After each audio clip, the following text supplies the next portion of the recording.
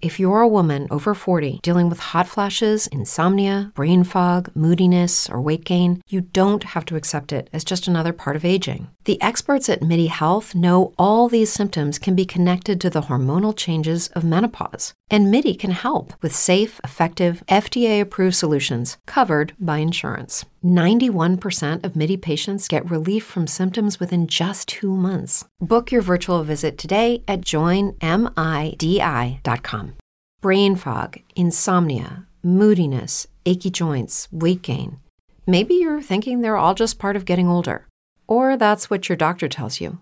But MIDI Health understands that for women over 40, they can all be connected. Hormonal changes that happen during perimenopause and menopause are at the root of dozens of symptoms women experience, not just hot flashes. MIDI specializes in compassionate care for women in menopause. Their solutions are safe, effective, and FDA approved. Plus, they're covered by insurance. A convenient telehealth visit with a MIDI clinician can be your first step to getting personalized care. They'll tailor a treatment plan for your symptoms and health history, so you can get back to feeling great. 91% of MIDI patients get relief from symptoms within just 2 months. When your body changes, your care should too. Book your virtual visit today at joinmidi.com. That's joinmidi.com. Sports Card Nation, the hobby is the people. Weekly news and interviews, it's your number one source. Sports Card Nation, the hobby is the people. Sports Card Nation. Welcome to another jam-packed episode of the Sports Card Nation podcast, the show that brings you all the important news from the sports card hobby. We'll have some debates, opinions, new release schedules, and info. Plus, we'll also discuss the sports that so directly affect the hobby we all love. We'll mix in an occasional gambling tip or two, throw in some life stuff, and bring you great guest interviews from the hobby and sports dignitaries. And if you're good listeners, we may even give away a few things now and then. Now, here's the guy who wanted the cards and not the gum, John Newman.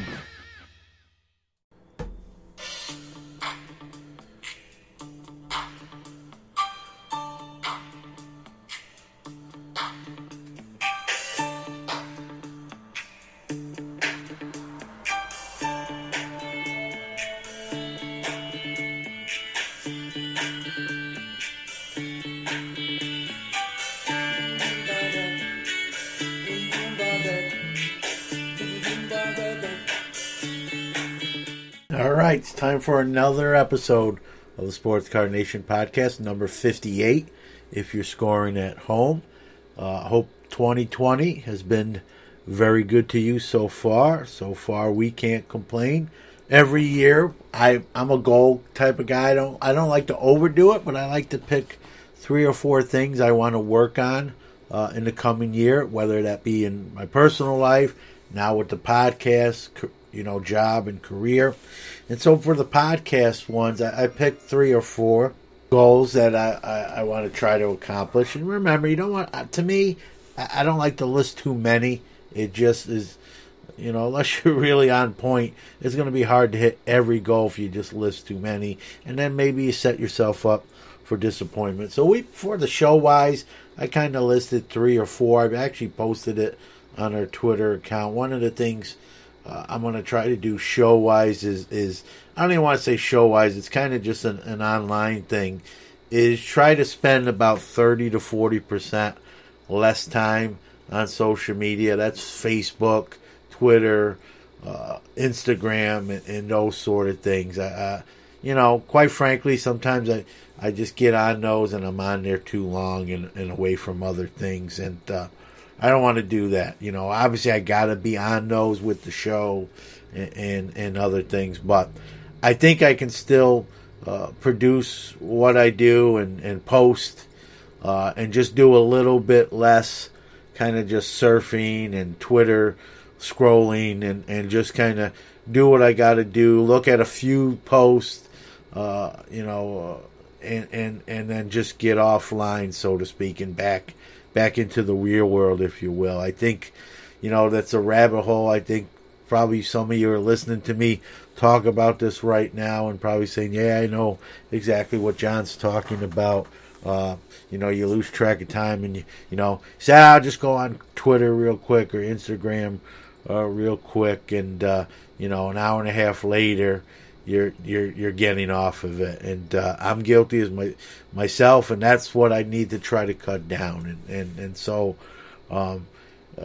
that's one of my goals, is to produce and content and post tweets, and I'm not going to post, but just try to do it by spending 30 or 40% less time in the process. And that may mean less scrolling or less reading other tweets, but I think it needs to be done so I can attend to some other things and family and that sort of thing. So that's one of my goals. Another thing with the shows, we do a ton of giveaways, and I don't want to not do them, and so we're going to do them, but we're going to just be smarter with the shipping, and maybe do some more cash giveaways where we just, mail somebody a check or PayPal a winner their winning. So I think we're going to probably do more money giveaways than we did last year, and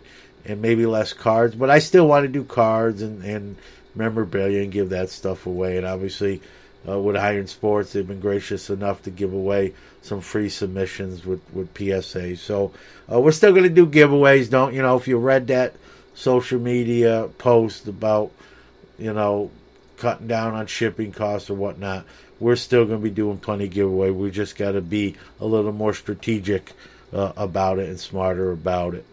One of the other things I wrote down too is maybe a little more travel pertaining to the podcast. Maybe going, to the East Coast National here in New York, which I'm not super far. I recently hung out with Eric Norton of Beckett Media in Toronto, but maybe do some more of that, getting out there and in support of the show.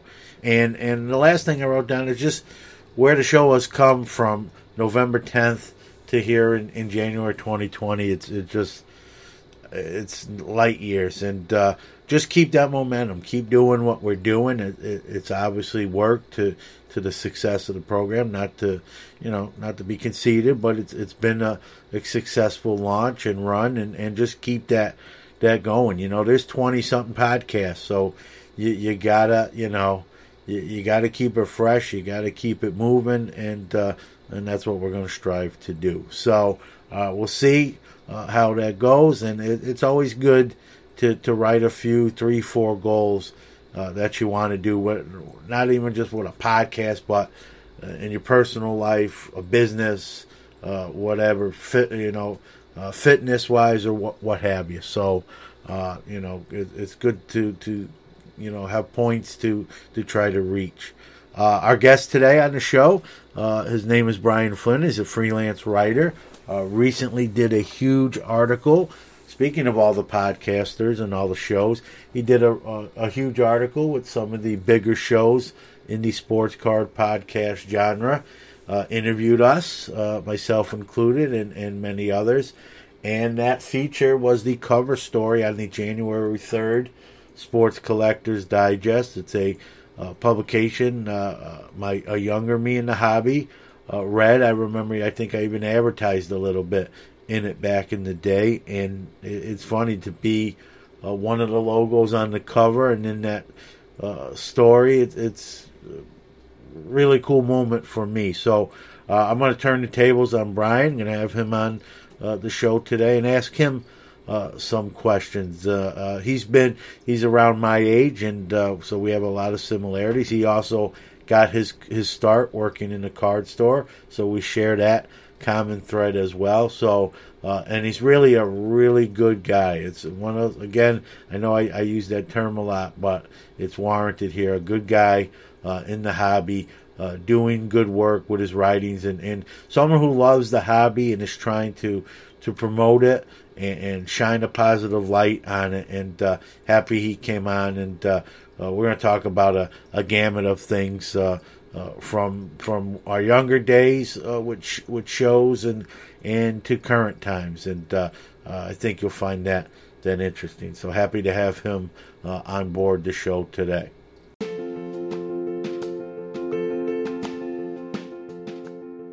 Sports Card Nation Podcast is your weekly hobby and sports podcast, now on 10 platforms: iTunes, Google Podcast, Stitcher, Spotify, Radio Public, Anchor, Pocket Cast, Breaker, Castbox, and Overcast.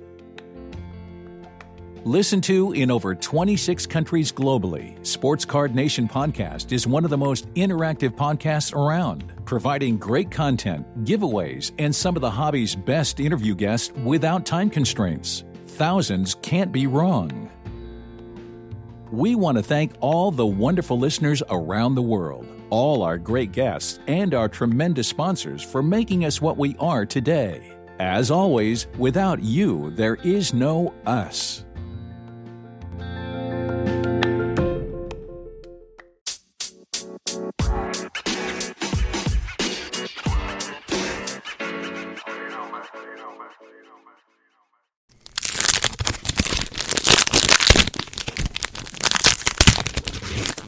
It's time for What's Cracking.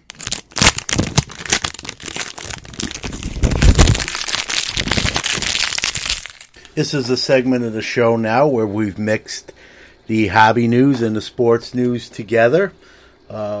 Main reason, they really correlate with each other, and one does affect the other. Let's start off with big hobby news.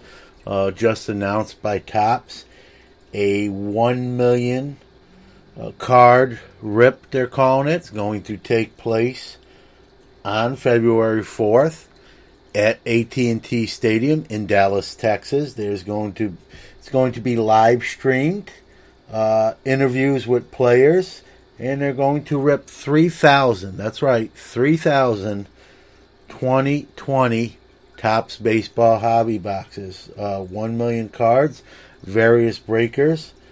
Before I get into specifics, let me give you all the rundown. This is a day ahead of the actual release, which is February 5th. Taking some heat. Obviously a huge event. Topps trying to do it big. And taking some heat because a lot of people are upset that not all cards are shipping. And that sort of thing. I don't know if it's invite only, but I know it's live streamed. And it's a lot of cards, and it makes you think, if 1 million, here's my take on it. Topps obviously can do whatever they want to do. It's their company. But, we're kind of getting in this age, back in the 80s, Coke and Pepsi used to battle each other and try to beat each other and be the best. And I'm starting to think we're kind of getting like that in the card world with Topps and Panini. One's trying to out-event the other one, and here's Topps' latest foray into do that. I put a joke tweet on Twitter. Panini's going to do a 2 million card rip in outer space, and all the base cards are just going to float away, and they're going to bring back to Earth all the parallels and inserts and autos and mem cards. But, obviously a joke, but that's where we seem like to be going. A lot of people upset about base cards not shipping, and I understand that. I want to talk more about the optics of this event. That's a lot of cards at one day, at one sitting, before the next day's the even release day. And, one of the big bugaboos about the current card market, everyone knows what it is. It's oversaturation. Are we headed for, a crash of the overproduction of the 90s? And everyone that's old enough remembers that. And this doesn't help that perception. And it's to the point that just that many cards that day, there's just going to be a ton of 2020 flagship produced. I don't even think, folks, there's a debate that there's an overproduction anymore. It's just how much water can this boat hold, and that's really the question. It's not. We really got to stop asking if there's overproduction.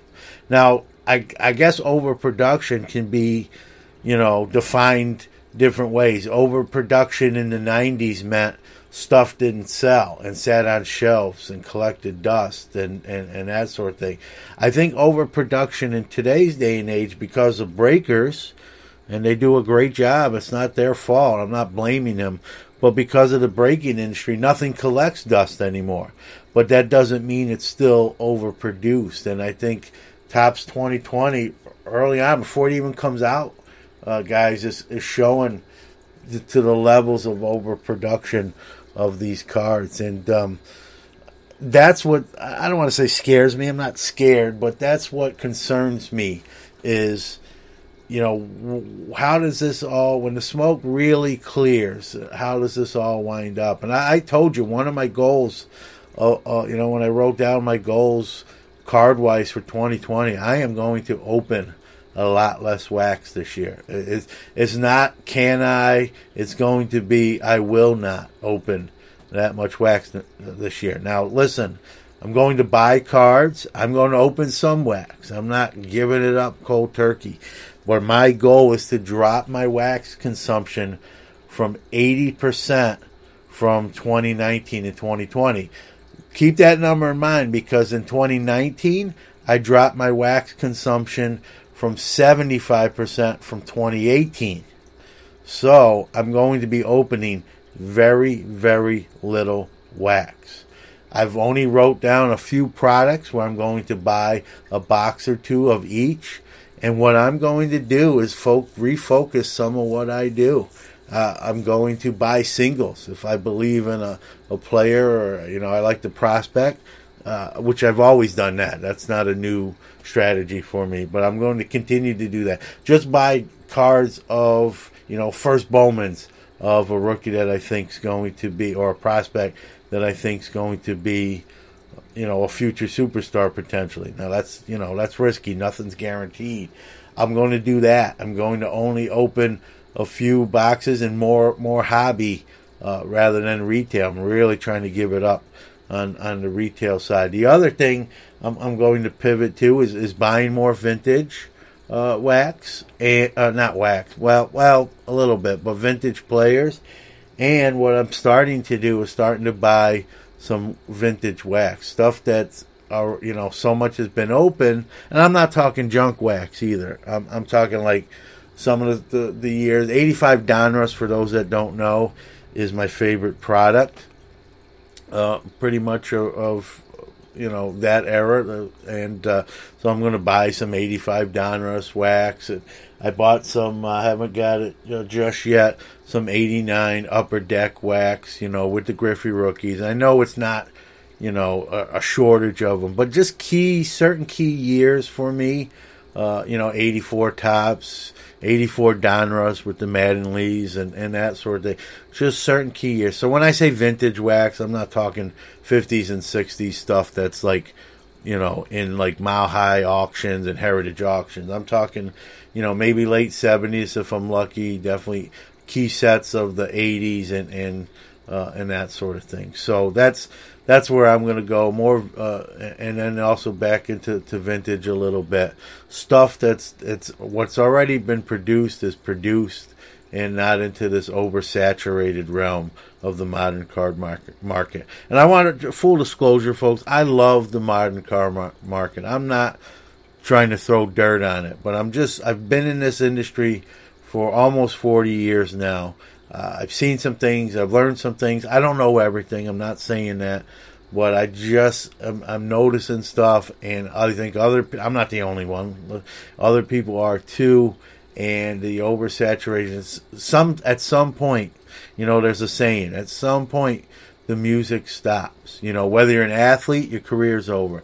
If you're in the workforce, you're going to retire hopefully someday. And in the hobby, the music is going to stop at some point. Is it going to be like the crash of the 90s? No, I don't believe that. I've said that on the show before. I don't think it'd be even anywhere remotely close to that. But something is going to happen, or it has to.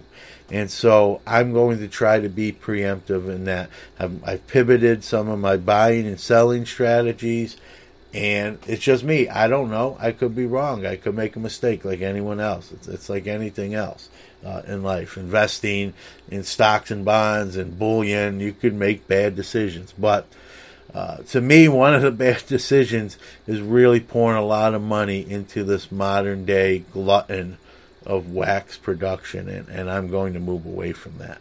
So it's to me, it's not. I know Topps wants the wow factor, but while it may have some wow factor, I also think there's some optics here that aren't so good. You're starting to see a lot of these other publications, magazines, online reporting agencies starting to mention, even publications that are not necessarily normally card stories, starting to run with stories about overproduction of cards. So it's reaching even to those levels outside the hobby. So it's making the rounds, and I'm going to try to be a little bit preemptive about it. So my goal this year, 80% less wax consumption than 2019. That one's going to be tricky, especially considering I already went 75% less in 2019 than I did in 2018. Now I've really, really got to be focused, disciplined, and stay on that path to do it. But I think I can hit that number. We'll see. I'll try to give updates periodically to how I'm doing as far as those goals go. Let's get a quick word from one of our awesome sponsors, and we'll be right back with more sports and hobby news. What's up, Sports Card Nation? Matt here from Firebox Cases. Since I started making fireboxes, one of our slogans has been, keep your fire in, not real fire out. Well, that's not true anymore. Starting today, Firebox does both. Our Firebox Pro line of cases is heat resistant to 194 degrees Fahrenheit. But that's just one element of protection Firebox Pro offers. They are waterproof, dustproof, UV-proof, chemical resistant, crush resistant, the list goes on and on. The Pro line hangs its hat on protection, but let's not forget about improved capacity. All Pro models hold huge amounts of slabs, but the big daddy of capacity is the Slab Locker, the hobby's first whole collection solution. It holds an incredible 330 PSA slabs or 205 BGS slabs in any combination, and is still easily portable thanks to its built-in trolley. In fact, all fireboxes are easily portable because Firebox is the only brand of card case that gives you a detachable shoulder strap with every model. You've heard me say it by now, but the hobby isn't in the junk era anymore, so why are you still storing your cards in boxes made of junk? Go to fireboxcases.com today and use promo code SCNPOD to get 10% off your order of a premium case to reflect your premium cards. That's fireboxcases.com, promo code SCNPOD to keep your fire in and real fire out. So let's talk a little bit about sports. Let's talk about some of the rookies. I know we don't talk about hockey all the time, NHL rookies. Not a great year, to be honest with you. Brain fog, insomnia, moodiness, weight gain. Maybe you think they're just part of getting older, but MIDI Health understands that for women over 40, they can all connect to menopause. It's at the root of dozens of symptoms we experience, not just hot flashes. MIDI clinicians are menopause experts, offering safe, effective, FDA-approved solutions covered by insurance. 91% of MIDI patients get relief from symptoms within just 2 months. Book your virtual visit today at joinmidi.com. As humans, we're naturally driven by the search for better. But when it comes to hiring, the best way to search for a candidate isn't to search at all. Don't search, match with Indeed. When I was looking to hire someone, it was so slow and overwhelming. I wish I had used Indeed. If you need to hire, you need Indeed. Indeed is your matching and hiring platform with over 350 million global monthly visitors, according to Indeed data, and a matching engine that helps you find quality candidates fast. Ditch the busy work. Use Indeed for scheduling, screening, and messaging so you can connect with candidates faster. And Indeed doesn't just help you hire faster. 93% of employers agree Indeed delivers the highest quality matches compared to other job sites, according to a recent Indeed survey. And listeners of this show will get a $75 sponsored job credit to get your jobs more visibility at Indeed.com/podcast. That's Indeed.com/podcast. Terms and conditions apply. I mean, you got, Capo Caco with the Rangers. He's got about 16 points, kind of in the doghouse of Coach Quinn. But, 3 rookies I want to say that are doing well. The leading point getters, Victor Olofsson, Cale Makar. Olofsson has 35 points, Cale Makar with 32. And remember that Jack Hughes rookie sensation, number 1 pick, going to be great, the next superstar? There's another Hughes that's 3rd in the scoring for rookies. Might have heard of him. His name is Quinn with the Canucks. He's 3rd in points, I believe, with 30-something at the time of this recording. So Hughes is doing good. It's just not Jack. It's Quinn. And so, pretty interesting in hockey. I wanted to, talk a little bit about that, at least talk about rookies when it comes to cards. Let's talk about basketball rookies since we're on that motif. We all know Ja Morant's tearing it up, looking like he's going to be the best player not named Zion in this draft. And looks like he's going to be one of those all-purpose players. He can score the ball. He can dish it out, averaging about 6.6 assists a game. 3 guys that really started badly, shooting the ball not well, are now starting to pick it up. So now might be a time to buy some of these guys' cards while they're a little bit at the lower levels. And the 3 guys that I'm talking about, R.J. Barrett, starting to play better in New York. Rui Hachimura, starting to pick it up in Washington. And really starting to pick it up, Kobe White in Chicago. How about the rookie no one's talking about, at least hobby-wise, really? Kendrick Nunn with the Heat. One of the better rookies this year that you don't hear nothing about. And a guy that really went on a pretty good 2-week tear for Detroit, Seiko Doumbouya. Now, I'm not sure I'm sold on him. I kind of put up a poll question. Is he just a flavor of the moment, or do you believe in him in the long haul? It's a pretty close vote right now. It just started, but so it's too early to tell. But a guy like that kind of makes me nervous, Is he just kind of getting a hot streak? And, if you're going to invest money or spend a lot of money and buy some of his stuff, I'd like to put it into a guy that might have some long-term all-star type value. I'm not sure he does. What say you? Give me some feedback there. Let's go back to sports. Some football coaches are hired. Joe Judge is leaving the Patriots and headed to the Giants. Pretty no-nonsense guy. Very young, though. Kind of a outside-the-box hire. But the Giants, I guess, want to go younger after Shermer and a little more, maybe pedigree, hoping some of Belichick wore off on him. Mike McCarthy is back in Dallas. To me, that's sort of a strange pick there by Jerry Jones. I think they're just trying to play it safe and not go out on a limb with one of these young prospect coaches. I wonder if they made some extension to Lincoln Riley and Urban Meyer, and maybe they got a couple no's there. To work under Jerry Jones is not easy. Kind of calls the shots, and head coaches don't like GMs being the owner too. So I wonder if he got spurned by a couple bigger names or hotter names and settled with Mike McCarthy. Mike McCarthy's a pretty good coach. We'll see how that all plays out. And one of those big, hot, young college prospect coaches did make it to the NFL, but not with the Dallas Cowboys.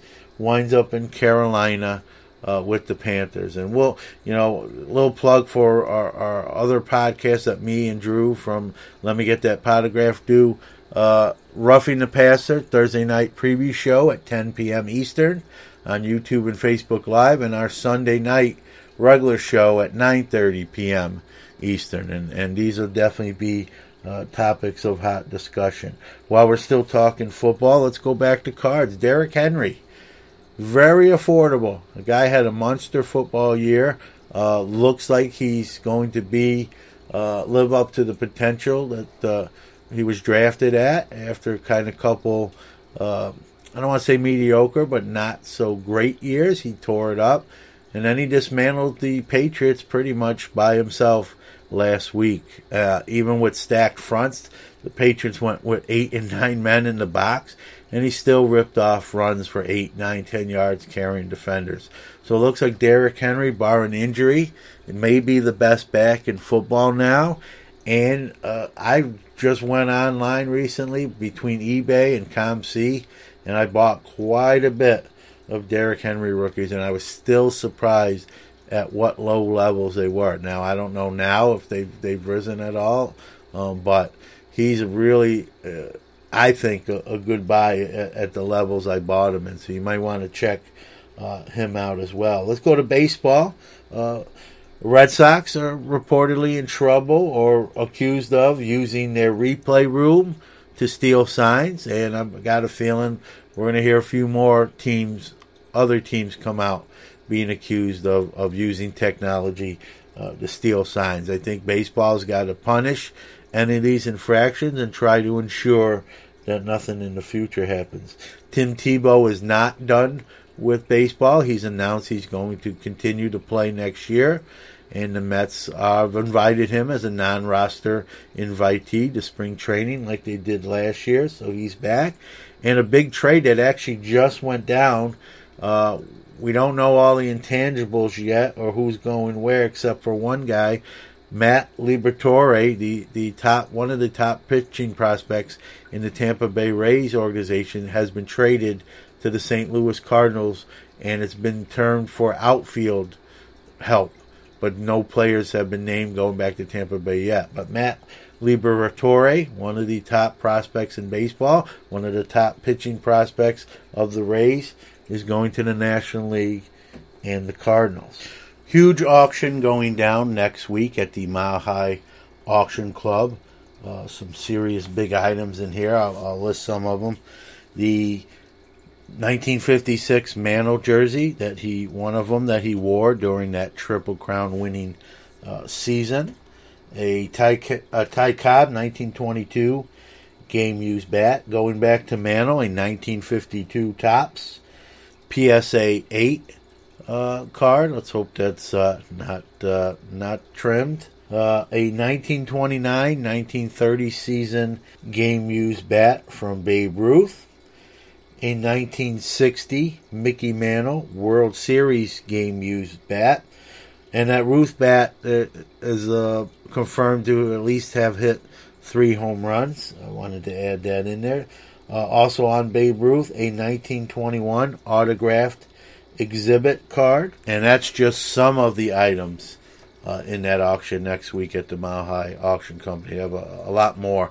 But the items I mentioned are all supposed to garner 6 figures in bids. So those are the big ticket items on a if this was a boxing match, this was what we call a great card. So that'll be interesting to see next week what these items wind up final sale price at, and I'm sure I'll bring that to you as always.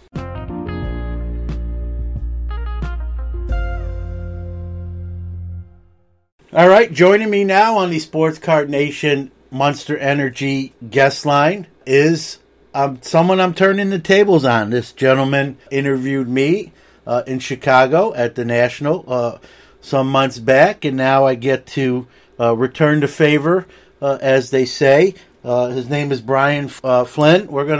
He's got some writing credentials. We'll talk about him rather than delay him from coming on the show. And so, Brian, welcome. Thanks, John. Happy to be here. Oh, thanks for making the time. Like I said on the intro, I get to sort of interview you now. It's kind of a role reversal. You've written and currently written. You got your start with the Tuscaloosa News, which for those that don't know, that's the Crimson Tide paper. You've written articles for Sports Card Investor, Major League Baseball Marathon's website. You do the set reviews for About the Cards and on their website.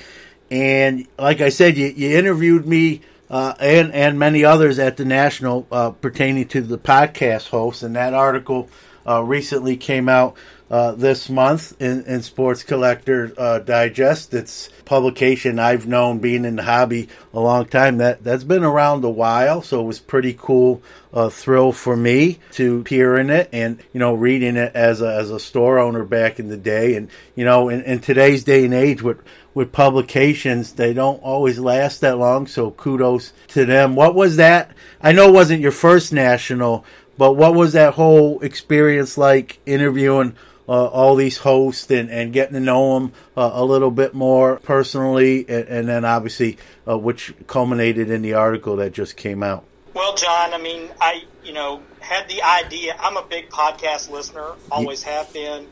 I listen to, a handful every single day, and I'm a completist at heart, so if I start one, I have to listen to all of them. That's just kind of how I'm wired. And so, I listen to a ton, including a ton of the sports card ones.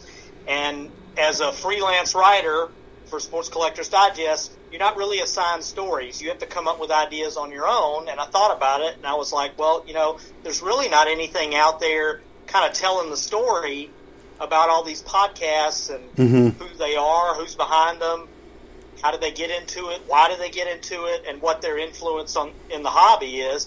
And I knew I was going to the National. I'm fortunate where my regular day job periodically brings me to Chicago, so it gives me a few extra days at the National. And so I was like, well, then let's just make the most of it. I can catch up with a bunch of these guys at the National, do face-to-face interviews, get a lot better content that way than you would just necessarily all the interviews over the phone, and that's where it took off from there, and wasn't a great experience, and I'm very proud of how the article came out. Yeah, well, you should. It was well done. As one of the interview subjects, I've done interviews before, some in the hobby. I also coach high school football, so I've done some on that aspect as well. So not my first rodeo as far as being interviewed. I'm just, giving you background on it, and you did a great job. It felt like, even though we had just met that day, you did a great job. I felt like I knew you already, just from text conversations leading up to the actual in-person interview, and your style, your nature, kudos to you. It was fun. I could have probably talked to you for another 2 hours if need be. You probably wouldn't have wanted to, but that's. I could have done the same, John.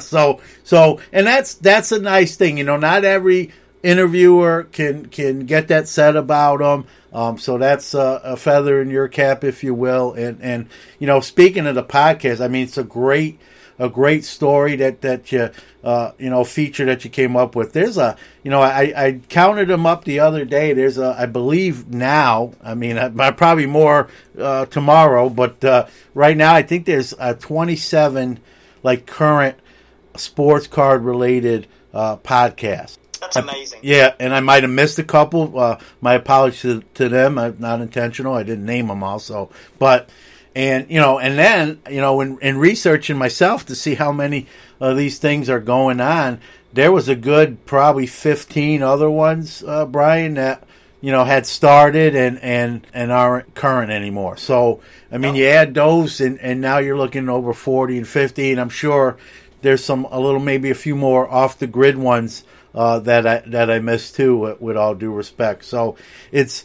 podcasting in general, as you know, as a consumer yourself, I am as well, has just grown exponentially since its inception, and it's just amazing. And the one nice thing, it's what I told you during the interview, is most of the podcasters, at least in the sports card realm, get along for the most part, and that's always a nice thing when you can be in an industry and not have a lot of strife and bad blood. I'm not saying it's all utopia or by any stretch of imagination, but it's more good than bad, let's say, and that's nice. And I think your piece kind of illustrated that as much as anything as well. And in interviewing all of us, anything surprise you? Common threads? Speak to kind of your takeaways. I know it's probably in I read the piece, but for those that may have not read the article itself, talk a little bit about that whole with the podcaster. So I really went in with kind of an idea of what I wanted to talk about and tie things together. Now, to your point, I felt like going in that a lot of you got along with each other because you've been on each other's shows and that kind of thing. Yeah. That was just confirmed completely through everyone. Everyone was just complimentary of each other or said, hey, this person came before me and gave me some hints, some pointers, or I've been on this person's show or that person's show. So I had that going in. And then beyond that, I just kind of wanted everybody's story a little bit. Yeah. How'd you get in the hobby? Why did you get into the hobby? Almost all of us went away at some point and then came back. What brought you back? And then, just some general questions about how do you see the hobby now? How do you see it in the future? That kind of thing. Because part of the crux of this article was the influence on the hobby that you guys have, because not only are you giving information, you're giving opinion. You're giving your take on certain issues, good or bad or indifferent, and how has that influence permeated through the hobby, because based on the popularity of your shows, a lot of people are coming to you for that kind of content, whether it's, I want information on the new releases, or I want opinion on the new releases, or, the whole negativity going on with the trimming and the shield bidding and all that kind of stuff. I mean, this is a medium where everybody can really give their take on the hobby and what they think of it. Yeah, and one thing, did it surprise you that so many of us, for the most part, get along? Did that kind of, I know you kind of knew that going in, but even when you kind of first realized that and then confirmed by talking to everyone, did that sort of surprise you? Maybe a little bit, just from the standpoint of, look, all of us are collectors, and we're sports collectors. So in some form or fashion, we're all competitive, because that's what drew us to sports in the first place. So I think I did anticipate maybe a little bit of some competitiveness between you guys, but really what permeated more was, just everybody just supported each other, because they felt like, being on everybody's side is just going to build it even more. Yeah, it's sort of a fraternity, speaking really only for myself. I played sports from the age of 5. I still play competitive softball, probably not as well at age 47, but I still go out there and dive around and then limp around at work the next day. But I'm competitive. I've coached high school sports. So I am competitive, but what I've learned, hopefully, I think in all these years on Earth is, I kind of compete with myself. I always, with the show, I want this show to be better than the last show. I want the next one to be better than this one. And I think that's where my competitive drive comes from, because you can ultimately, at the end of the day, Brian, you can only control your actions, and you can't make someone listen to your show and not someone else's, nor would I really want to do that anyway. I've said on this show many times, there's 4 or 5 shows at this point that I listen to on a regular basis, and then there's a few others, maybe not everyone I catch, but I will pop in and catch an episode. So I think some of that too, I think we all know that, so we're not trying to really beat each other up, and I just more or less, with the competition wise, I more or less make it internal, competing with myself, just get better each and every time out, hopefully. And, that's my take on it. And I think, regardless of whether someone was an athlete or not an athlete, or a coach or not a coach, I think we all have that sort of internal drive to do the best we can. And I'll be honest with you. I've been asked for advice from other podcasters, and I've given it.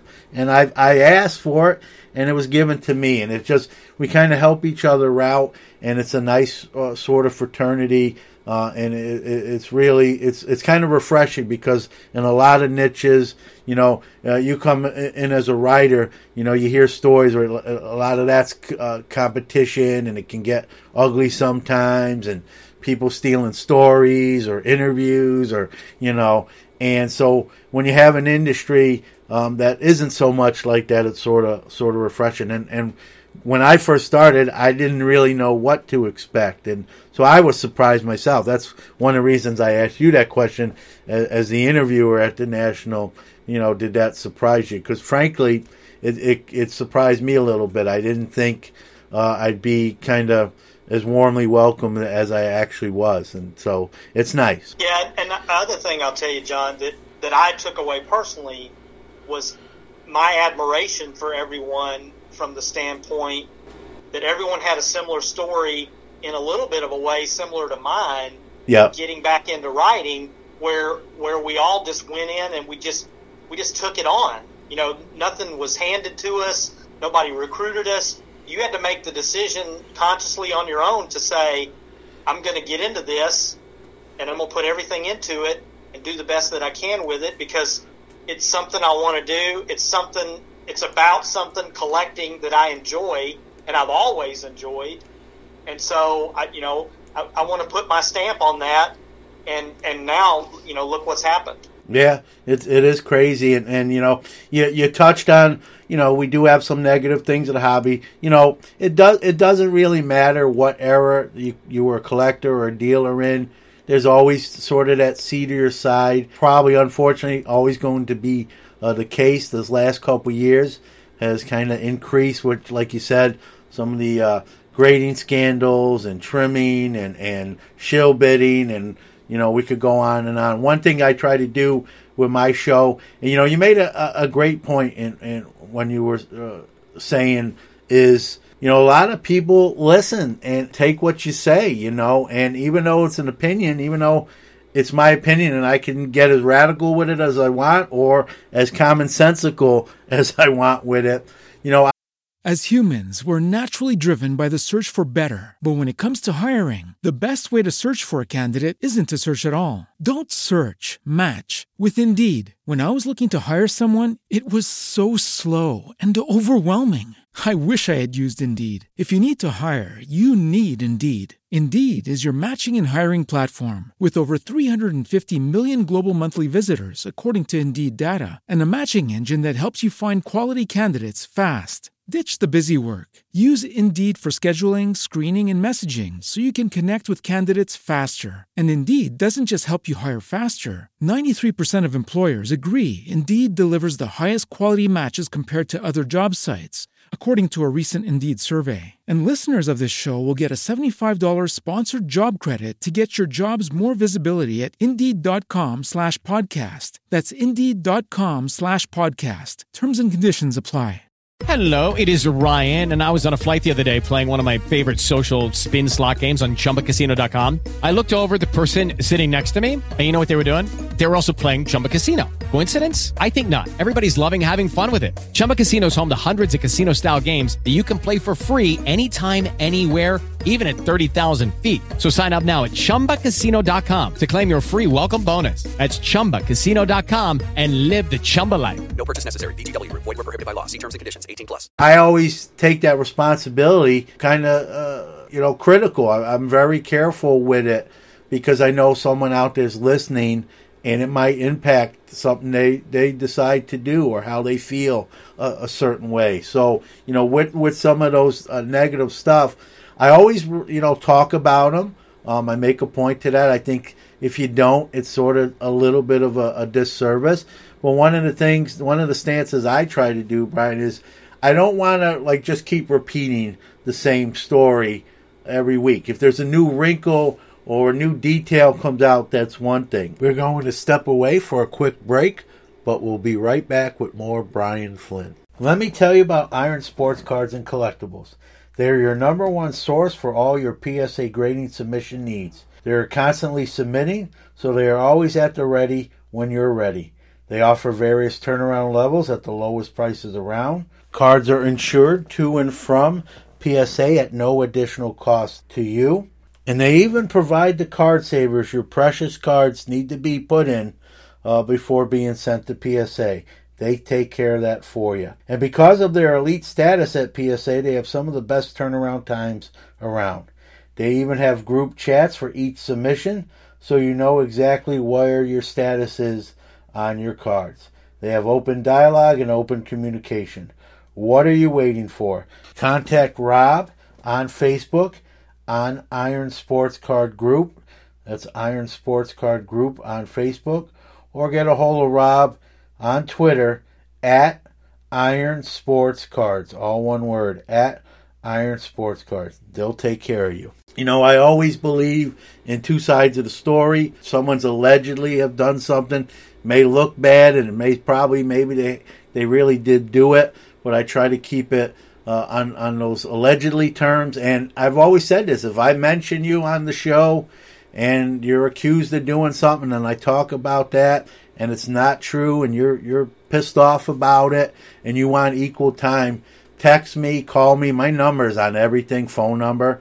I'm not hiding or anything from anyone. And text me, call me, and say, hey, I heard what you said on episode blah, blah, blah, and it's baloney, and I want to be able to come on your show and refute that or talk about it. I believe that. It's not lip service when I say it, whether it's verbally or print, on social media. If I've talked about anyone that's accused of doing something, I'd want that myself. If someone said John did this or John did that and it's not true, you better darn well believe I'd want to come on that show and have no problem face the music because it's not true. Whatever, you know what I mean? I should be able to explain everything or illustrate my side of the story. And I really believe that. I don't know if every show maybe feels that way or does that, and that's their business too. But that's one thing is I always feel like there's two sides to a story. Come on, the other thing, and I've said this on the show, and you probably heard me yourself, Brian, I've said, like, you're not going to tell me what questions to ask, but I'll give you as much time as you want. If you want to give a 25-minute response, I won't interrupt you. I'll give you all the time. I'm not going to edit what you say. I'll put it out there. But I do believe, that's the fair way to go about stuff like that. Yeah, definitely. I think it comes down to, whatever you're going to report, you need to report it as accurately as you possibly can. But at the same time, to your point, John, it's your show. Yeah. And so you get to set the guidelines for your show, and you get to decide who gets to be on it. You get to decide what you ask. That doesn't necessarily mean that person's going to answer, but those are your guidelines because that's part of the reason you got into this. Is you wanted to put your stamp on it, and in order for you to put your stamp on it, it has to be based on your guidelines. Yeah. Yeah, and I'm an equal time guy. I believe that, I recently had a guest on, sort of controversial. If you listen to the show, I probably don't have to say. And, he wanted to come on. I was glad. And I had another guest that was actually scheduled that week. And I messaged him and said, hey, do you mind? Can we push this back a week? This person, I was very upfront and honest about who it was and what was going on. And they were nice enough to do that. We were, I told that person I'm going to ask, we're going to talk about everything. We're not just going to be just the negative. That's not fair to you either. We got to get the whole story. But, I'm going to ask some of those questions that people want answers for. And, that individual did not shy away from that. If they would have and say, hey, I don't ask this or I don't want to talk about that, it's probably would have never happen because I think that sort of defeat, if you're going to really kind of dictate the interview to that level, then you probably could do your own show and just talk about whatever you want. You know what I mean? And so I was always raised that there was, there's two sides to every story, and I try to do the show, in that fashion. And if someone is accused of doing something or being a certain way, I think it's fair. They should be able to tell their version or tell their side of the story as well. So you obviously are into the cards as well. Tell the listeners and kind of where it all started, how it started, and and that, like you said, you got, the old adage, you kind of go away and then you come back, kind of tell everyone, the history of how you got into cards and that sort of thing. Okay, so, I'm going to give away my age here. I'm slightly older than you are, John. That's all right. I'm catching up to you, I believe. I started in the 70s, too. I was a kid that, had always been a baseball fan, and even when I was little, and you just kind of stumbled onto baseball cards in the store and got a pack, and was like, this is kind of cool. I get to see these players that I've been watching on TV. So when I was younger and growing up in the South, really the only team that you could latch onto were the Atlanta Braves. Yeah. And even though they were terrible, that was just kind of your team. Yeah. But late 70s, for whatever reason, the team that I actually latched onto and has been my team since is the Oakland A's. And so I've stuck with the A's, through thick and thin. Ricky Henderson and Dennis Eckersley are my two favorite players all time. Yeah. But I will tell you this, John. So here's a quick funny story. When I was about 9-10 years old, I was just getting into cards and starting to accumulate a little bit, and I had not yet latched onto the A's just yet. So I was just kind of just stumbling through, and I had a kid across the way from us that had moved in, and he collected cards, and so we would trade with each other and that kind of thing, and right around that time is when I latched onto the A's, and for whatever reason I wasn't thinking this through, but he and I decided on a trade. He was a big Red Sox fan, so I traded him all of my American League cards. He traded me all of his National League cards.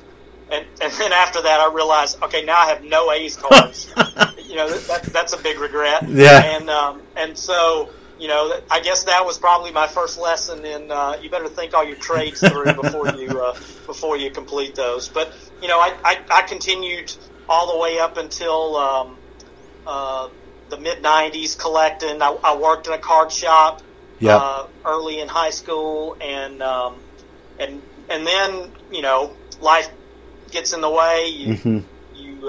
You meet a girl, you get married, you have a family, you're establishing your roots and that kind of thing. And then about 5 years ago, I just decided to kind of pick it up and get back into it. And like everyone else, was kind of shocked at what I found because it wasn't the same landscape that I had left before. It was totally different. Yeah. Oh yeah, I've said you go away even nowadays for a year or two, and it's the landscape is completely changed. And I got to ask you, I know you went away. It's the same here. You start a family. Did you have any of your original stuff, or did you have to kind of start fresh again? No, I actually kept my original stuff. I mean, my wife and I moved multiple times early on in our marriage, and I kept everything with me. Thankfully, I don't have the sob story of things getting thrown away or something like that. Thankfully, but I'm proud of. Yeah, that's cool. Yeah, a lot of times that story goes the other way, and I went to college, and my parents cleaned out the garage or my room, and that stuff's gone, and I knew I had this, and I knew I had 10 of those, and that's their history. So it's nice that you were able to keep some of that original collection, which sometimes is not the case. And it was neat hearing you talk about working in the card store, which is really sort of, other than being a kid and collecting, that's kind of where I got my business acumen in the hobby, is working at a card store, eventually working at shows with that store owner, then branching off doing shows myself, and then at age 20 opening my first card store and having that for 4 years, and there was a 5 or 6 year period as well with me where I kept everything I had. It was in the closet or in the garage, but I really wasn't active. And then my son, who's now about to be 20, actually, he got old enough where he was playing sports and becoming a huge fan, and I broke those cards kind of back out, and away we went again. And it's always nice, it's nice when you have a hobby that you can, if you have to, not that you want to all the time, but if you have to, you can kind of put aside and then still come back to it. and get right back into it. There's, some hobbies it's not, you don't always have that luxury, but with collectibles, you can still do that, and it's nice. And you like those stories rather than when you hear people get out and then never come back. And it's and I always get a kick.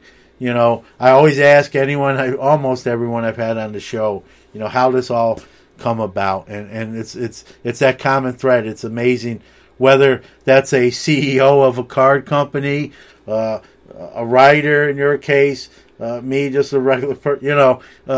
The common thread, they're so similar no matter what walk of life you're from, and that's the common bond that we all have, and it's really cool. That's the great part about it. Everybody has a story. Yeah.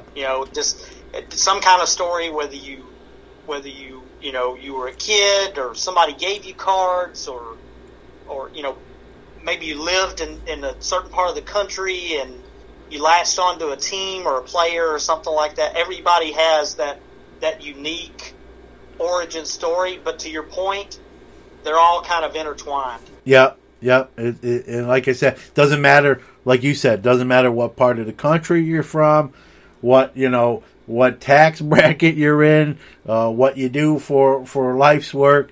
Many of the stories have that common thread right down the middle, and sometimes you don't realize that till you really listen and hear and like, hey, I got a lot in common with a lot of people in the hobby, and that's a cool thing to look at and think about, and it's nice, Going to step away for a quick break, but we'll be back with Brian Flynn.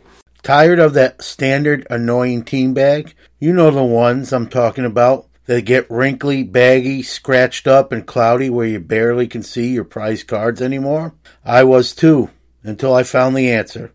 And that answer was crystal clear. That answer, Superior Fit Sleeves.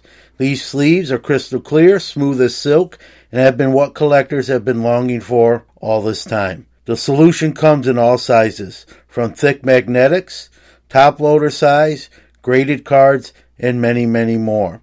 I use them, I swear by them. Find yours today at www.superiorfitsleeves.com or go to eBay and search eBay seller Richie707.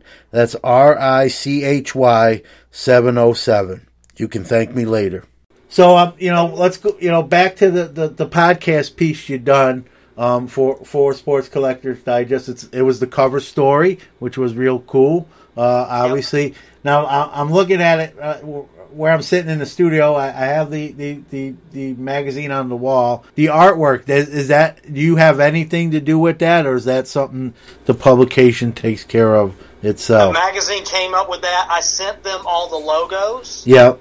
But they came up with the artwork for the cover themselves. Yeah, I thought it turned out great. Yeah, no, it did. I was wondering if you had it. I thought I wanted to give you proper credit in case you drew it or designed it and stuff. So I want to make sure I didn't give you just due, as they say. So, but it did come out. That goes to those guys. Yeah.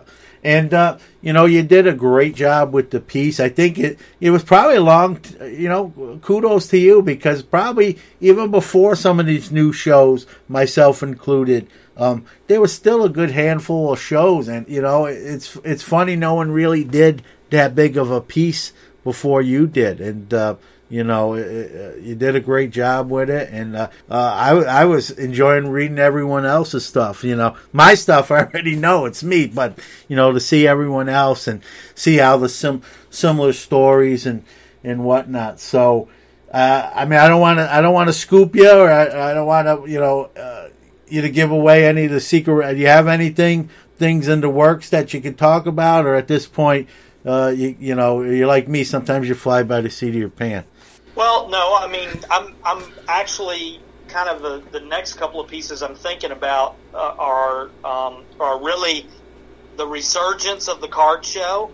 Yeah. Because I know when we were growing up, there was a card show every weekend. You couldn't go anywhere without finding one. They were everywhere. Yep. And then they kind of went away. Yep. And now they're starting to come back. So that's one of the things that I'm looking at. And then the other thing is really how the local card shop in this market today has had to adapt to survive. Yep. You know, whether it's selling on eBay or selling on ComC. Yep. Getting cards graded, doing breaks, you know, lots of social media, all that kind of stuff. The traditional card shop that you and I worked in and grew up with doesn't exist anymore. Nope. It's not like that anymore. So now it seems like the LCS has got to get extremely creative to you know, gain that customer that's going to come in regularly into the shop.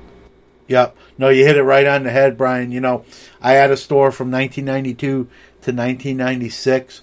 What worked for me then, if I tried that same setup today in today's hobby, would not, I'll be the first to admit this, pride aside, that would not work in today's hobby, in today's industry. And you nailed it right on the head, is you have to be innovative, you have to think outside the box. Just putting an open sign and putting some cards in showcases and some wax boxes on the shelf, sure, that's a start, but it's got to be more than that today. That worked back in the 90s, and I did fairly well back then, but that business model in today's hobby on its own is not enough. And like you said, you got to be, you know, I opened in 1992 as a 20-year-old. I was, you know, even though I was in the hobby for a while already, even at age 20, I don't know half the stuff I would need to know in today's day and age. And so to the card shops, and there's some really big ones doing it right and have been around a while, they'll tell you, you know, they have to be innovative. They can't rest on their laurels. They can't get complacent, because that, you know, we talk about competition. That's, you know, they have friendly competition too, but that's a little more, probably a little bit less friendly than, let's say, the podcaster realm, because it's you know, it's a finite amount of revenue, and even though it's a large amount of revenue, and you're kind of jockeying for position, or you got to come up with something creative. You know, a lot of card stores have resorted to trade nights, which are a great thing for the hobby community. You know, people can bring their shoe boxes and monster boxes into the shop, trade with fellow you know, hobbyists. It's good for the store because it exposes their store to maybe someone new, and now you have 40, 50 people in your shop. You got a kind of a captive audience. Obviously, people are going to buy some wax and open stuff, and it just creates a really great atmosphere. As you know, they do the big trade nights at the National itself, and you know, I'm thinking back to when I ran my store and you worked in the store. We really didn't, like, it was kind of frowned upon, honestly. Thinking back then, it was kind of frowned upon. Like if someone brought cards into the store, it was to see if the store owner was interested in purchasing them. But no, you know, if someone was in the store with like a shoebox and like pulled it open and you know, to another customer, hey, you want to look through these and you want any? Like most store owners would be like, hey, don't do that in here, you know. Yet now we've evolved with the trade nights. It's an accepted practice, and actually one that helps the store. And so it's amazing how one facet at one point was kind of taboo. Don't do that. And now it's like, hey, we need to do that. We need to embrace that. This is a great idea, and it's just amazing. You know, I mean, it's 20 years, which is a long time, but in some realms, it's really not. I even talk about, you know, breaking, Brian. You know, when I was younger and opening wax packs and buying packs, and I didn't want to like anyone to open my packs. Like I'd have friends, you know, I'd have 10 packs. Like, can I open a couple? And I'm like, no, buy your own. You know, and now we're in the breaking realm where, you know, you're literally buying, whether it's a random or you're buying into a team, and that business, that breaker, is going to open the product and then send you that your whatever you hit, you know. And if you would have told, 20-year-old John that this was going to be like this in the future, I would have thought you're nuts, and yet here we are. And I've said this, I did a show on breakers that I really believe, whether you like breaking or not, whether you participate in it or not, they've saved, maybe saved is too dramatic of a word, but they really helped the hobby out, because the wax is just getting consumed. There's no, I remember back in the 90s, you could always tell which product was better than the others, because the not so hot products, had dust on them, or a little more dust on them. And now in the breaking industry, it's really everything sells out. It's just what price level. Maybe they have to lower it a little bit, but it eventually sells out. So there's nothing that's necessarily collecting dust and that sort of thing. As humans, we're naturally driven by the search for better. But when it comes to hiring, the best way to search for a candidate isn't to search at all. Don't search, match with Indeed. When I was looking to hire someone, it was so slow and overwhelming. I wish I had used Indeed. If you need to hire, you need Indeed. Indeed is your matching and hiring platform with over 350 million global monthly visitors, according to Indeed data, and a matching engine that helps you find quality candidates fast. Ditch the busy work. Use Indeed for scheduling, screening, and messaging so you can connect with candidates faster. And Indeed doesn't just help you hire faster. 93% of employers agree Indeed delivers the highest quality matches compared to other job sites, according to a recent Indeed survey. And listeners of this show will get a $75 sponsored job credit to get your jobs more visibility at Indeed.com/podcast. That's Indeed.com/podcast. Terms and conditions apply. With the Lucky Land Slots, you can get lucky just about anywhere. This is your captain speaking. We've got clear runway and the weather's fine, but we're just going to circle up here a while and get lucky. No, nothing like that. It's just these cash prizes add up quick. So I suggest you sit back, keep your tray table upright, and start getting lucky. Play for free at LuckyLandSlots.com. Are you feeling lucky? No purchase necessary. Void where prohibited by law. 18+ terms and conditions apply. See website for details. It's just crazy in a matter of 20 years how things have changed so dramatically.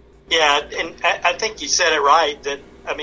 Back when we worked in the card shop, there was no adaptability at all. Yeah.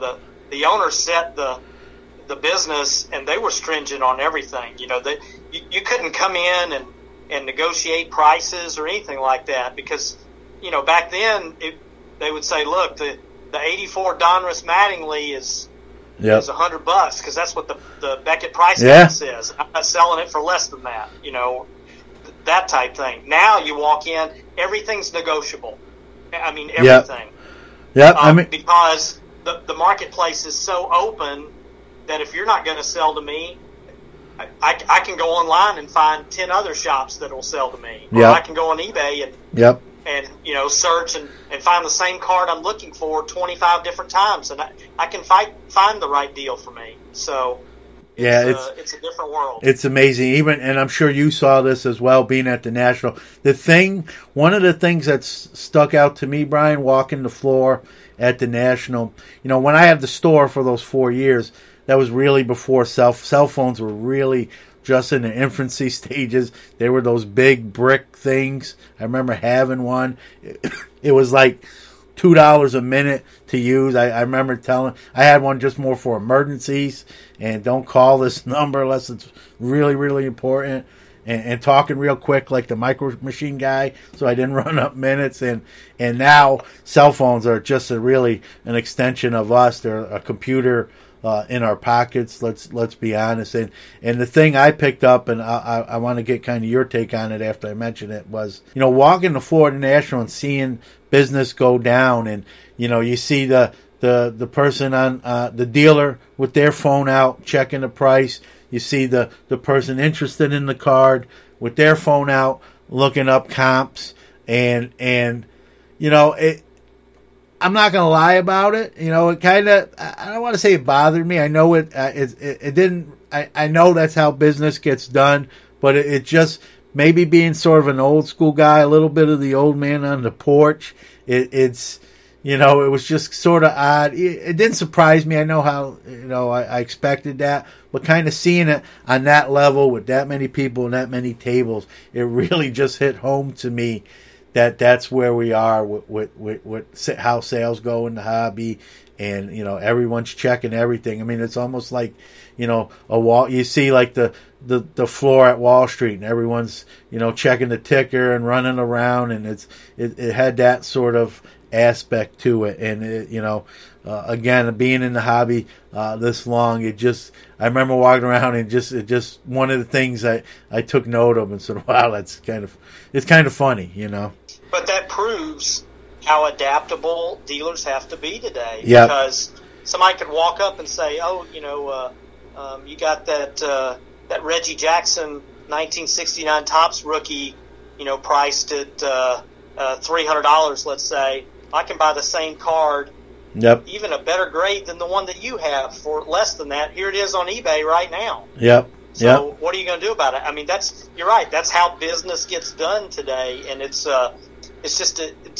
just totally different. And, And you know what? As a consumer, that gives you a lot of flexibility as a consumer, but at the same time, it also forces you to be adaptable as to how you're going to shop and how you're going to negotiate at a show or in a card shop or that kind of thing. Everybody's got to be willing to change. Yeah. Yeah, and going back, and I think I speak for you when, you were working the storefront and with my store and working in one to start with. There was really no eBay in those times yet. And so you were just, for me, when I had my store, there was another card store about 2 to 3 blocks away from where I was. And they were 75% comics and 25% cards, and we were 100% cards. We didn't do any comics, but in a way that was really my main competition. And then what wound up happening was that gentleman started beefing up his cards inventory, and then someone came in with like 500 comic books and said, hey, I'm looking to sell my collection. And I had a partner in the store at that time. He's like, hey, do you want to do this? And it's funny because that other store, we tried to kind of form a friendship with him, especially since he was really 75% comics.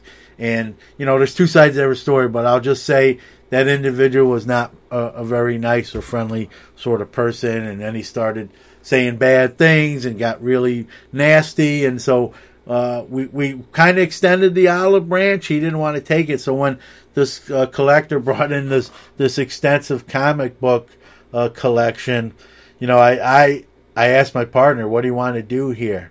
And he's like, listen, normally I'm a nice guy, but we've tried a working relationship with, won't mention name, and he chose really to not only not even think about it, but just even did the opposite, just started saying like negative stuff that wasn't true.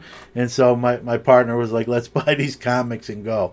And so then we started competition, and it's in today's, it was kind of one versus one, you know what I mean? One store versus the other. And in today's marketplace, like we just talked about, you're competing against the world, because the world is in everyone's palm of their hand.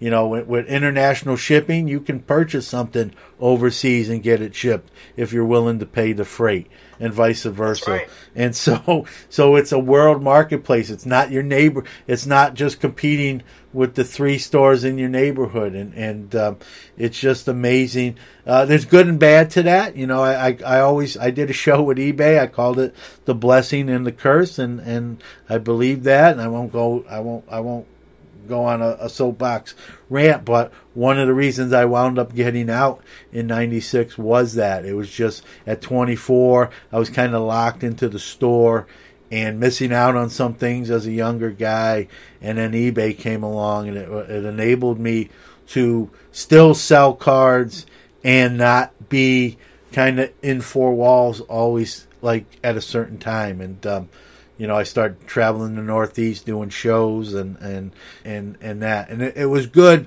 but I felt bad because you saw a lot of those stores kind of disappear slowly. And, that part, was sad. Or from a sentimental point of view, as someone like yourself grew up in the 70s with the cards and card shows and the stores and hands-on transactions and impersonal, transactions face-to-face with someone, having that card in your hand, that element sort of kind of drifted away. And so looking at it from that perspective, it kind of made me sad. But it's where we are. Like you said, you've got to embrace it. You got to adapt, or you're not going to survive. You're not going to do well. And I think most people know that, do that. And like you said, store owners have to kind of be on their tippy toes and on their game, because they're competing against so many different elements at the same time. We'll be right back with Brian's take after this quick commercial break.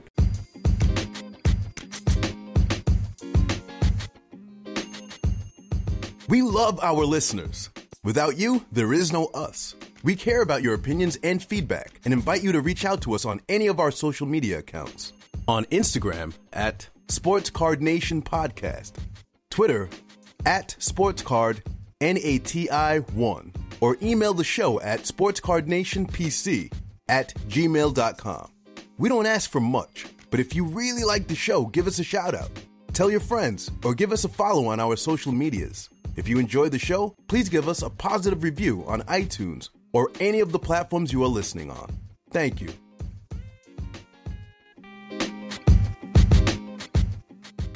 Yeah, and I mean, for me personally as a collector, I'm a set builder. Yeah. That's my forte, and I've enjoyed doing that ever since I was a kid. Probably, again, because I'm a completist, and that's just how I operate. But so my challenge as a set builder is, this is a hit world that we're in now. Yep. That's what everybody's chasing, is the hits. So my biggest challenge is finding where all the commons and the base cards go, because a lot of them just disappear and they're not out in the market where you can get them, or people don't really want to deal with them, and so they overprice them to compensate for the fact that they don't want to deal with them. So, there's kind of a chase factor with that, if that's what you're really into in building sets, is finding some lots of commons that you need to complete the set, because they're just not out there in abundance like they should be. Yeah, that's a great point, and that what you said just made me something else I saw at the show. I don't know if you saw this as you walked the floor. Kind of disappointing when I saw it. They have different trash cans at different points in the show at the National, and it seemed like every trash can I walked by, sitting right on top, was just cards people throw out, what we might call base cards or commons. Like you said, they were pulling the hits or the inserts or whatever they wanted and just throwing them in the trash. And I saw that and I just thought, that's terrible. I mean, give it to a kid. Give it to a 5 or 6, 7-year-old kid that just likes the cards. You keep someone involved in the hobby. To just throw them in the trash really sort of, made my stomach kind of turn when I saw it. And it wasn't one it was as I walked the show, just almost every receptacle had some cards in there just tossed in, and I thought, man, it was odd seeing it, and I don't want to say I was completely caught off guard, but just to see that like that, it's kind of sad, because someone would enjoy those. I mean, there's whether that's you completing a set or me even trying to finish a set, or just some kid, hey, I love the Reds, or I love the A's. I just want all those. Those didn't have to be tossed aside like that. And again, maybe it's the old man porch syndrome, but that really sort of hit me right in the solar plexus when I saw that. I know a few people actually, there were a few social media posts on it too as well, that other people really were kind of disappointed or upset seeing that. John, it almost makes you wonder if it would be in the Nationals' best interest with that going on to maybe monitor the trash cans, not necessarily dumpster dive, but just walk around, and when they see that, take them out and build little packets and give them to all the kids on the floor or something. Yeah, great point. Better, even better, Brian. I'll give you credit. Why not just have some sort of, like you see next to sometimes donation box. Unwanted cards, please place here to be redistributed. Yep. Why not? It's not going to take up any more room than that trash can would. That's right. And it can be reused, and someone else will appreciate them, or maybe that person doesn't for whatever their personal reasons. That's their business. Well, why not? You're throwing them out anyway, so just place them in this bin, and they can be redistributed. Yeah, it's a great idea. I hope if someone hasn't brought it up already, they should, yourself included, and it makes sense. It makes sense. We have a lot of these organizations that collect the cards for kids, Commons for Kids, right, and others. So why not incorporate them? I've even said that I think there should be. Maybe I'm biased or whatnot. I think there should be a podcaster's row at the National. And, we have a Breakers Pavilion, and, there should be kind of a section for sports card podcasts, those that can attend. And with these cards that are just getting tossed in the trash, have, collect them for those organizations that redistribute them to kids who will appreciate them. It's a great way to get those in the hands of not even just kids. I mean, there'd be some adults that are team collectors. Hey, I'll take any A's you can get me, or any Reds, or whatever team, and that way they don't have to be just tossed aside like that. Sort of, to me, it's almost sacrilegious seeing that. I gotta say, other than maybe I dropped a card on the floor in the few rare occasions that happened where it really got beat up or something like that, more of a modern card, maybe I toss something like that. But to my recollection, I've never thrown cards out, and I probably never. I don't see. Me neither. I don't see a situation where I would. I've given cards away. I've been in. Back even when I had my own store, or even I've been in a store and opened a pack, and there was a kid there, and hey, you want these? Here, maybe there was a star, and hey, there's a Acuna, buddy. Here you go. You can have that. Enjoy, And so you pass that hobby on, but just to toss those cards like nothing into a trash bin is I don't know. It really, I don't want to say it shocked me, but like I said, it really made my stomach turn seeing that. And it was like every one that I went past, it was like a common theme, and like you said, it's a great idea. Why not just have 3, 4, 5 boxes that people can just place those cards in? Put them near the breaking pavilion, where those cards are probably going to get tossed aside the most by whoever gets them and whatnot. Yep. So it's not really rocket science, honestly. It makes sense. It's smart, and hopefully we see that. As early as next year in Atlantic City. There you go, John. We're solving the hobbies problem. one step at a time. Yep. That's right. Yep. Well, Brian, this was a pleasure having you on. Get to turn the tables a little bit on you. Obviously, a great piece. I'm not just saying that because I'm in it. It was just well done. The fact that I'm in it is an honor and a privilege. I want to thank you for doing that. I think I speak for all the podcasters that appeared in that piece. It was just probably long overdue, very well done. For those out there that haven't seen it yet, get a copy if you can. Track it down online. It's Sports Collector Digest. It's a January 3rd issue.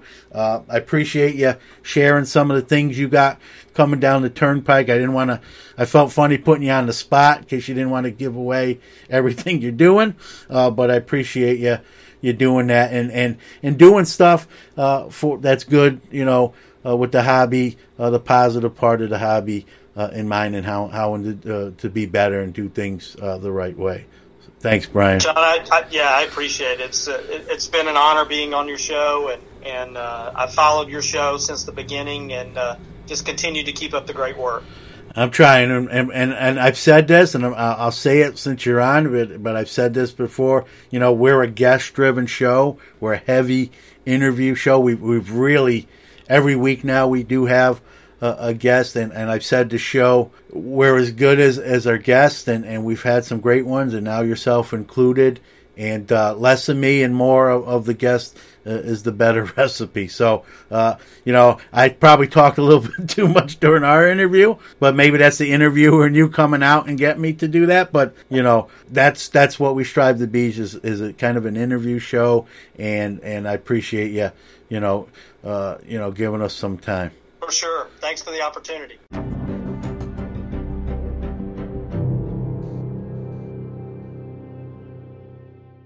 Well, that's a wrap on episode 58. I hope you enjoyed my conversation with freelance writer Brian Flynn. Again, really great dude. Brings a lot of hobby experience. Been in the hobby quite a while. Like we both say, you know, the common theme, you know, you do have a few 4 or 5 years where you kind of go away, but we always seem to come back. And it was cool sharing some of those stories and common threads with him, and I'm sure a few of you out there probably heard that and can relate to a lot of what we were talking about. So look for more future writings from Mr. Flynn. He's on top of his game, and you know, has the best interests of the hobby in mind. He wants to make the hobby better, and that's a positive thing. You can see we've changed if you've heard the show before, you've seen we've kind of changed things up, kind of putting some of the breaks in between the interviews, putting the hobby and the sports segments, intermingled them together, and that's in an effort to get the show a little more condensed, a little shorter in time and length, without cutting anything out. One thing I've always said is we'll never limit the interviews. Sometimes they can go long, like 49 minutes. Sometimes they could be 30 minutes, 20 minutes, 25. We're just going to let the conversation kind of go where it goes, and that being said, you know, and someone's willing to come on the show and give some of their time. I don't believe in cutting them off and limiting them. So that won't be condensed, but by doing some of those where we place things in the show and we can shorten it up a little bit so it's a little more edible, maybe in one sitting, if you will. So let us know what you think. If you ever have any feedback or ideas, we're going to be bringing back the wide open segment shortly here. I know we haven't done that in maybe a month or a month and a half, where we answer listener questions. We're going to try to bring that back, maybe not every week, but you know, every couple weeks. I think it's very important. And, you know, again, anything you like or don't like, you know, let me know. I'm not going to bite your head off. I want that feedback. I want that so we can make this the best show we possibly can. So with that being said, we're going to call it a day. We'll see you in a week. Next week, we tentatively have scheduled Steve Chata from 101 Card Shop, great breaker, really good dude. We try to have really good people for guests, and so Steve's been on a few, I think a couple months ago, and he's one of our sponsors as well. He's a Cleveland Browns fan, and we're going to talk a little bit about his Browns and what's going on there, and a little bit about breaking in the hobby as well. So we'll see you. We'll see you in 7 days. Thanks, everyone. Take care. You've been listening to the Sports Card Nation podcast. Join host John Newman next week as he gives you another jam-packed episode of all things related to the sports card hobby. And a little extra fun, too. Don't forget to check out the show on Instagram at Sports Card Nation Podcast.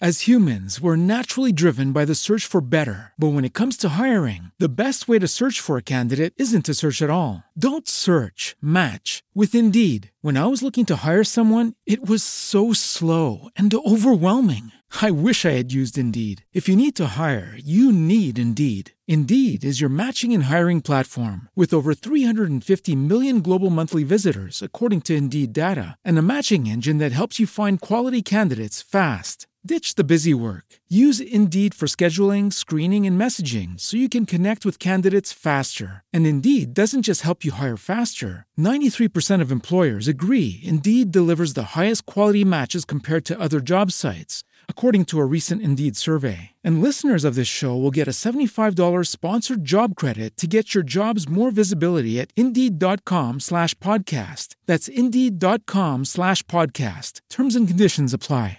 Hello, it is Ryan, and we could all use an extra bright spot in our day, couldn't we? Just to make up for things like sitting in traffic, doing the dishes, counting your steps, you know, all the mundane stuff. That is why I'm such a big fan of Chumba Casino. Chumba Casino has all your favorite social casino-style games that you can play for free anytime, anywhere with daily bonuses. That should brighten your day a little.